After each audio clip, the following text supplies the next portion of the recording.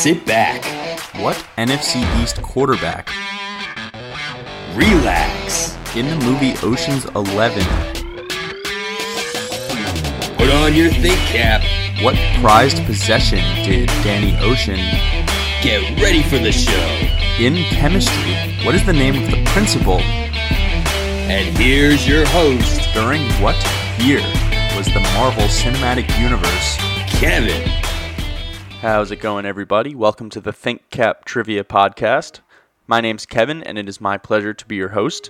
Some of you may know me from the weekly trivia nights that I host. For those of you who do not, I have been hosting Trivia Night for the past 2 years, and I've decided to start this show to give anyone wanting some extra trivia content an outlet to listen to, even after quarantine, when we're all able to be together again at our local pub trivia contests. My goal is that even when the world is back to normal, ThinkCap will become your go-to podcast to supplement your trivia knowledge and to help you learn a little bit more on your daily drive or commute. So for those of you tuning in for the first time, let me go over how this podcast is structured. At the beginning of the show, I will pose a couple of trivia questions to you and give you a few moments to think of your answers. Then, I will go through each question one by one and give you the answer and the history or the data or even just fun facts behind that answer. So, this isn't your standard trivia outfit that just gives you a question and an answer. I'll give you a brief breakdown that will hopefully satisfy all of your curious minds out there while also entertaining you with my banter. My hope is that by listening to ThinkCap, you will be able to gain knowledge about not just a single question, but about different details surrounding that question. I consider myself a general trivia show, so you might get some sports, you might get some movies, you might get some history, you might get a movie about a historical moment in sports. You never know what you're going to get. And if you're able to, following, subscribing, and rating the podcast on whatever streaming platform you are listening to helps us tremendously. So please do that if you are able. And with that being said, let me once again welcome you to ThinkCap, and let's get this show started. Like I mentioned before, I've got a couple different questions for you today, and what I'm going to do is read each question for you, give you a couple moments to think about each one, and then go through and break down each question one by one. So like I said, the show is general trivia. You'll be getting a variety of different topics, so sit back, relax, and let me read these questions for you. Question number 1. What country is the largest producer of cheese? Once again, what country is the largest producer of cheese?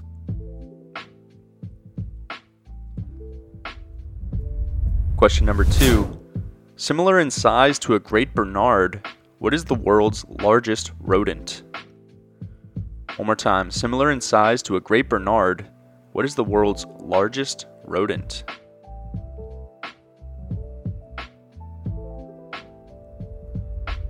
Question number 3. What protein in your blood gives it its red color?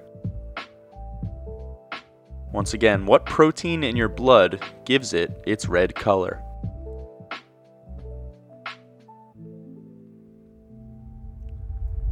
Question number 4. What was the first commercial music CD ever burned in America? One more time. What was the first commercial music CD ever burned in America?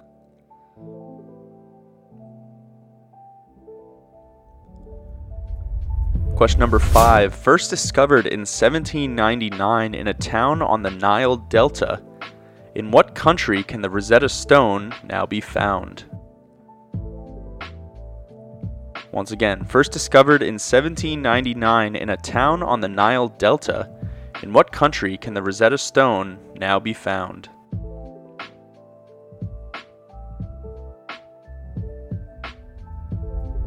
Question number 6. What type of number has no factors other than 1 and itself?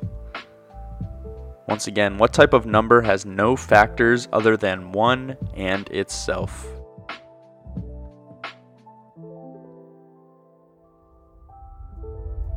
Question number 7. Who holds baseball's record for the most stolen bases in a single season?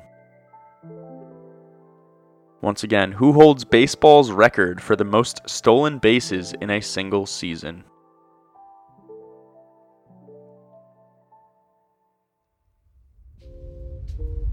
Question number 8. How many presidential Air Force One airplanes are there? Once again, how many presidential Air Force One airplanes are there?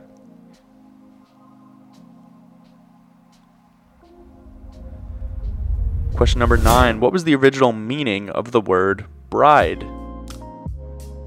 One more time. What was the original meaning of the word bride?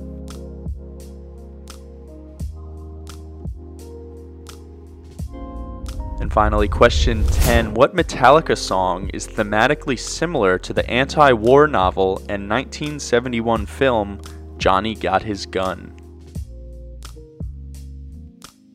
Once again, what Metallica song is thematically similar to the anti-war novel and 1971 film Johnny Got His Gun? Alright, so those are all 10 of our questions for this podcast. And now that you've had a few moments to think over your answers, I'm going to get started with reading question number 1 again and breaking it down. Alright, question number 1 was, what country is the largest producer of cheese? And your correct answer is the United States of America. The USA is the right answer. Based on a 2014 study, the US produces about 25% of the world's cheese. The US is followed by Germany and France, and together the three countries produce just about half of all the world's cheese. Now, if we're talking about strictly exports, then Germany would be the king. In 2019, Germany exported $4.6 billion worth of the popular dairy item. And you know, it's thought that cheese was first discovered around 8000 BC, around the time when sheep were first domesticated. Rennet, which is the enzyme used to make cheese, is naturally present in the stomachs of animals like sheep.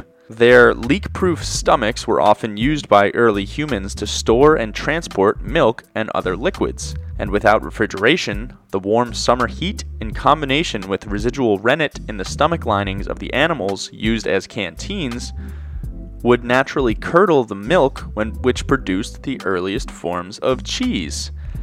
And I feel like I can say this about a lot of different types of foods, but man, early humans who were discovering foods and developing these crude processes that have since been refined to make foods that we take for granted, really, they took some nasty leaps of faith in what they were willing to create for survival, and thank goodness they were able to accidentally stumble upon the process to make America's favorite dairy product, that's for sure. Question number 2 was, similar in size to a Great Bernard, what is the world's largest rodent? And your correct answer is the capybara. Capybara is the right answer. You know, when I was little, capybaras were my favorite animal. I remember seeing one at a zoo and being fascinated by this animal that it looked like a guinea pig, but it was the size of a large dog. Capybaras, they can grow up to about 4.5 feet in length and 2 feet in height and can weigh around 100 pounds. They're local to areas of South America that are around savannas, dense forests, and bodies of water. They can essentially be found in every South American country outside of Chile. They're actually considered to be semi-aquatic mammals and are fantastic swimmers that can hold their breath easily for 5 to 10 minutes at a time. And they actually have the ability to sleep underwater, which is pretty fascinating. They're extremely vocal animals, and they're capable of producing a variety of different noises, from clicks to barks to purrs, and the harmonic differences between the sounds a capybara makes hold significant meaning in their social groups.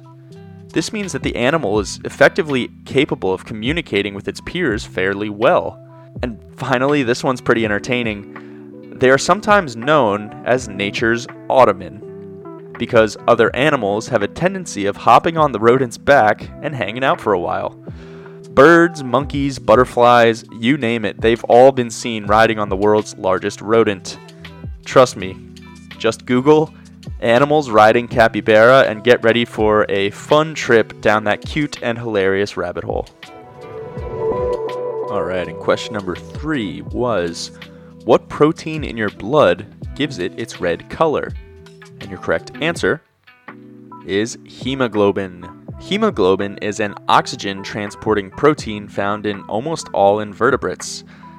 The name hemoglobin was originally hematoglobulin, with the hematin, meaning blood in Greek, and globulin, meaning ball or sphere in Latin. It is rejuvenated in the lungs and is responsible for taking oxygen to the rest of your body. And for a little historical perspective on how we know what we do about hemoglobin, in 1825, J.F. Engelhard calculated the molecular mass of hemoglobin to N times 16,000, where N equals the number of atoms per hemoglobin, now known to be 4, from the known atomic mass of iron. He also showed that the iron to protein ratio is the same in several different species hemoglobin. As I said before, almost all invertebrates use hemoglobin. And then in 1840, F.L. Hunfeld discovered that hemoglobin is the chief oxygen transporting mechanism in our bodies.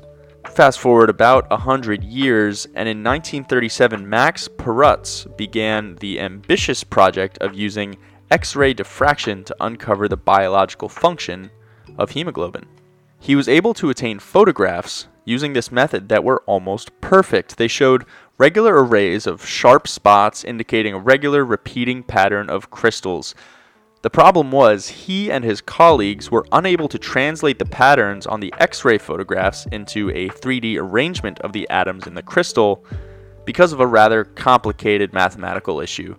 Fast forward again to 1959, and Perutz was able to create a detailed structure of myoglobin, which is a protein very similar in structure and functionality to hemoglobin, but it is found primarily in muscle tissues rather than freely in the blood. And finally, the 1962 Nobel Prize in Chemistry was jointly awarded to Max Perutz and his colleague, John Kendrew, for their studies of the structures of globular proteins and their development of our understanding of hemoglobin. And question number 4 was, what was the first commercial music CD ever burned in America? And your correct answer is Bruce Springsteen's Born in the USA. Yes, The Boss was the first music CD ever burned. The first CD pressing plant that opened in the United States was CBS and Sony's Digital Audio Disc Corporation, or DADC, located in Indiana. To commemorate the opening of the DADC plant in September 1984, CBS and Sony pressed 2 promotional titles in very limited quantities: Bruce Springsteen's Born in the USA and a collection of early Thomas Edison recordings entitled The Edison CD Sampler. Springsteen's album had already been doing impressive numbers in the United States, but most of the CDs were, ironically, printed in Japan. The album was released in June of that year and had quickly skyrocketed to the top of the musical charts, bearing instant classics such as Born in the USA, the song, and Dancing in the Dark. To note the difference between the historic record printed in the US on that day and the Japanese discs that had already been printed, the text on the CD was printed in red ink instead of normal black ink. So, if you somehow stumble across an old Springsteen CD that is printed in red, take very good care of it because there's a chance that it is extremely rare and extremely valuable. While Springsteen's album was the first printed, the second disc, the Edison CD Sampler, contained snippets of early voice recordings from Edison himself. It featured a popular photo of Edison with his phonograph, except it was modified to instead show Edison holding a CD in his right hand. The humorous artwork of the piece gives a nod to Edison's own breakthroughs in sound recording and reproduction and gave a nice historical parallel to the compact disc technology's predecessors that paved the way for modern recording technology. And question number 5 was, first discovered in 1799 in a town on the Nile Delta, in what country can the Rosetta Stone now be found? Your correct answer is Great Britain. Yes, the English have the Rosetta Stone. The Rosetta Stone was the key that allowed modern historians to decipher the meaning of ancient Egyptian hieroglyphics.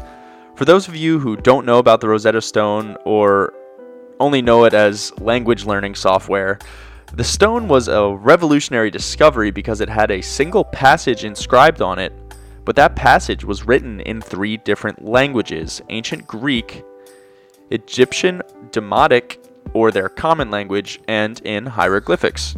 Scholars were able to translate the ancient Greek writing on the tablet, and using that inscription as a codex, were able to decipher the meanings of the hieroglyphics written elsewhere on the stone. As I said before, this became the key to being able to read and decipher other hieroglyphics from ancient Egyptians that, up until that time, had relatively unknown meaning. And the story behind the first discovery of the stone is rather vague, but it's generally accepted that soldiers of Napoleon's army found it on July 15th of 1799 while they were digging the foundations of a fort. The French held the stone until 1801, when it became property of the British as a consequence of the Treaty of Alexandria. Between 1818 and 1824, English physicist Thomas Young and French scholar Jean-François Champollion were able to make great strides in their interpretations of the stone. While Young was the first to gather an idea that the hieroglyphics acted as a sort of alphabet for the ancient Egyptians, Champollion is credited with constructing a concise alphabetical translation that was used to translate other Egyptian texts in their entirety. The passage on the Rosetta Stone itself is a decree made by a council of priests affirming the royal cult of Ptolemy V on the first anniversary of his coronation, which was in the year 196 BC, meaning that the Rosetta Stone was created in 196 BC. Now, like I said, is the answer to the question. That was a little bit of brief history behind it, but today, the stone is still housed in the British Museum in London, where you can see it displayed proudly amongst other Egyptian sculptures and artifacts. And that brings us to question number 6. Question number 6 was, what type of number has no factors other than 1 and itself? And your correct answer is a prime number. Prime is the right answer. And there's not really much detail I can give on math questions like this, so here are just a few fun facts regarding prime numbers. There's evidence that the ancient Egyptians were studying prime numbers found on the Rhind mathematical papyrus, which dates to 1550 BC. 0 and 1 are not considered prime numbers, while 2 is the only even prime number. There's actually an organization dedicated to finding the largest prime number possible, and the largest prime number found so far has 24,862,048 digits. That's a long number. In his 1985 book Contact, Carl Sagan tells the story of extraterrestrials trying to communicate with humans by using prime numbers as signals. The main character is a girl named Ellie Arroway, who becomes the head of a project named Project Argus, which picks up signals from their radio telescope in New Mexico. From reading the synopsis, it sounds like a fascinating read for anyone who would be interested in a fiction novel that is extremely heavy on the theoretical science side of things, but yeah, the gist of that one was that the aliens are communicating to humans through prime numbers. And question number 7. Question number 7 was, who holds baseball's record for the most stolen bases in a single season? And your correct answer is Rickey Henderson. Rickey Henderson is the right answer. He played in the MLB from 1979 to 2003, and although he played for many different teams over his long Hall of Fame career, he was most known for his stints with the Oakland A's organization. It was with the A's that he stole a record of 130 bases in the 1982 season. Over the course of his career, Henderson stole a whopping 1,406 bases, shattering Lou Brock's previous record of 938. He also holds the record for most runs scored, most games led off with a home run, and most unintentional walks, among others. To this day, he is the only player in AL history to steal 100 bases in a season, and he's done it 3 times. In terms of his penchant for stealing bases, a baseball scout by the name of Charlie Metro once said of Henderson, quote, I did a lot of study and I found that it's impossible to throw Rickey Henderson out. I started using stopwatches and everything. I found it was impossible to throw some other guys out also. They can go from first to second in 2.9 seconds, and no pitcher-catcher combination in baseball could throw from here to there to tag second in 2.9 seconds. It was always 3, 3.1, 3.2.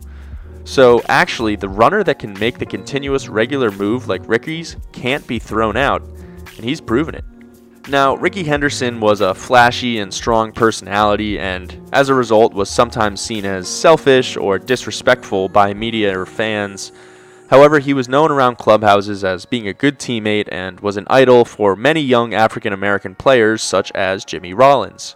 There are many fun stories about Henderson that have been reported over the years, with some being true and others being mostly legend. One story revolved around the fact that he was known for referring to himself in the third person. The story reports that someone saw him standing naked in front of a mirror before a game, practicing his swing, psyching himself up for the matchup and declaring, "Rickey's the best, Rickey's the best, Rickey's the best," over and over and over again to himself in the mirror. Although the percentage of successful steals has gone up in recent years in the MLB, the amount of stolen bases has been declining, pointing towards a trend of base runners being more selective about their steal attempts. With this being the case, it is entirely possible that we will never see the likes of Rickey Henderson again, and that his stolen base record will remain untouched for the rest of time. Question number 8 was, how many presidential Air Force One airplanes are there? And your correct answer is 2. There are 2 Air Force One airplanes, and Air Force One is actually the air traffic control call sign for any aircraft that is carrying the President of the United States. In common use, though, the term usually refers to the military aircrafts that were specifically designed to be used by the President. The idea of designing a military aircraft specifically to transport the President arose in 1943. The United States Army Air Forces, the predecessor to our current Air Force, justifiably had growing concern about the use of commercial airlines for presidential travel. The first plane to fit this description was a reconfigured C-87 Liberator Express, while the first ever plane designed specifically for the President was a modified Boeing 707 used by John F. Kennedy in 1962. Today, the President flies in one of 2 highly customized Boeing 747-200B series aircrafts. The Air Force gives them the designation VC-25A. Via the White House's website, the plane can refuel in midair, which gives it unlimited range, is protected against electromagnetic pulses or EMPs, which would mess with the communication devices on board. And speaking of communication devices, it has secure devices which would allow the President to use it as a mobile command center in case of attack. It has 3 levels, an executive suite for the President, as well as a medical suite with a doctor permanently on board in case of medical emergency. The airplane is instantly recognizable by anyone in its vicinity. It's painted with the presidential seal, a U.S. flag, and the words United States of America adorned boldly on its side. And just imagine if these are the features that the government tells us about. You can only imagine all the bells and whistles that they keep close to their chests. And that brings us to question number 9. The question was, what was the original meaning of the word bride? And your correct answer is to cook. To cook is the right answer. I just have a quick one here. Not going to go too deep into it because, etymology is a lot of hearsay. No one knows exactly where a lot of words came from. So there's a lot of background information that's not necessarily the most clear, but there are various theories about the origins of the word bride and groom, actually. The origin of the term groom it's supposed to have the same root as the verb groom meaning to take care of or to train something to be better. For example, a boss always grooms his successor. The 2 words come from the Old English word guma, which refers to a young servant boy who takes care of horses. Likewise, the word bride, like I said, is said to have been originated from the Old English word brew, which means to cook. Now, it seems clear that whoever determined these words back in the day had very clear gender roles for what the husband and wife's responsibilities were, and while those responsibilities have blended a little bit, it is kind of funny just to look back at the historical meanings of some of those words. And finally, question number 10. The last question of the podcast was, what Metallica song is thematically similar to the anti-war novel and 1971 film Johnny Got His Gun?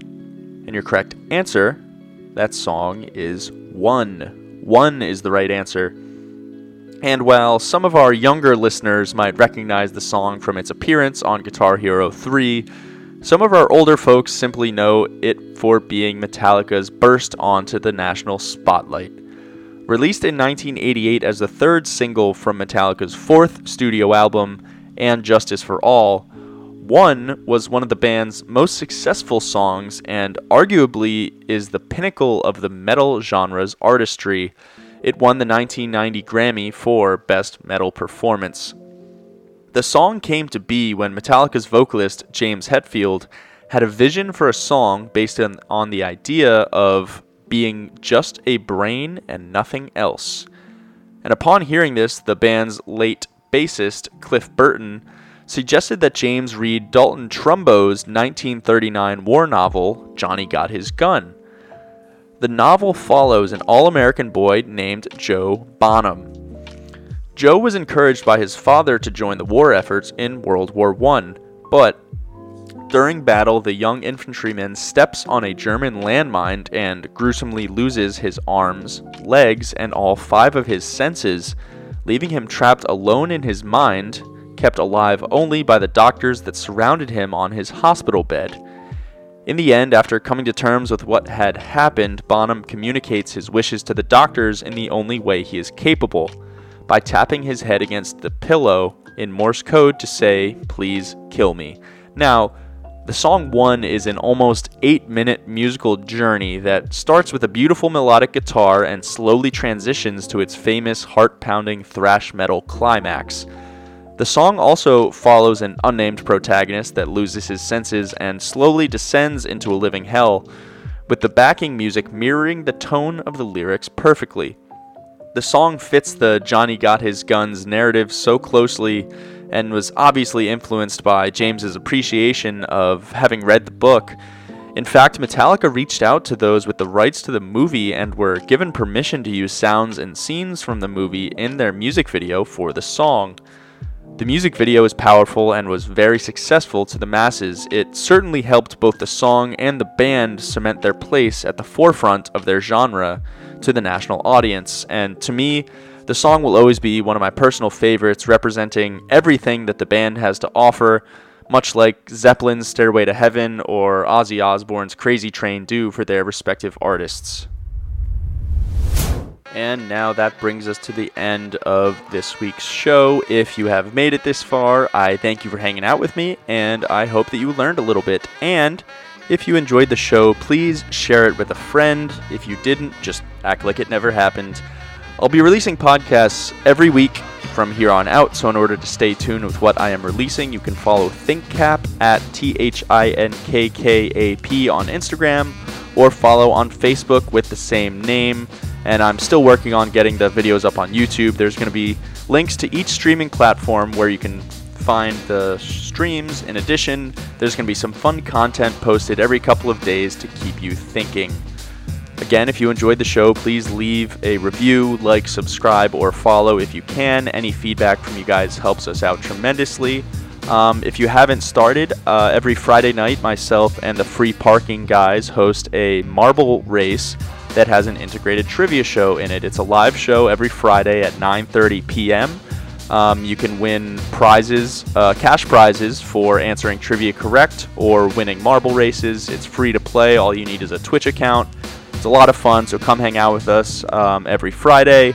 And finally, in regards to this podcast, I'd love to hear what you guys want to learn. If you have any fun trivia facts or you want questions pertaining to a certain topic, please leave that in your feedback or feel free to comment on any of ThinkCap's social media posts. So, that said, I'm signing off for this week.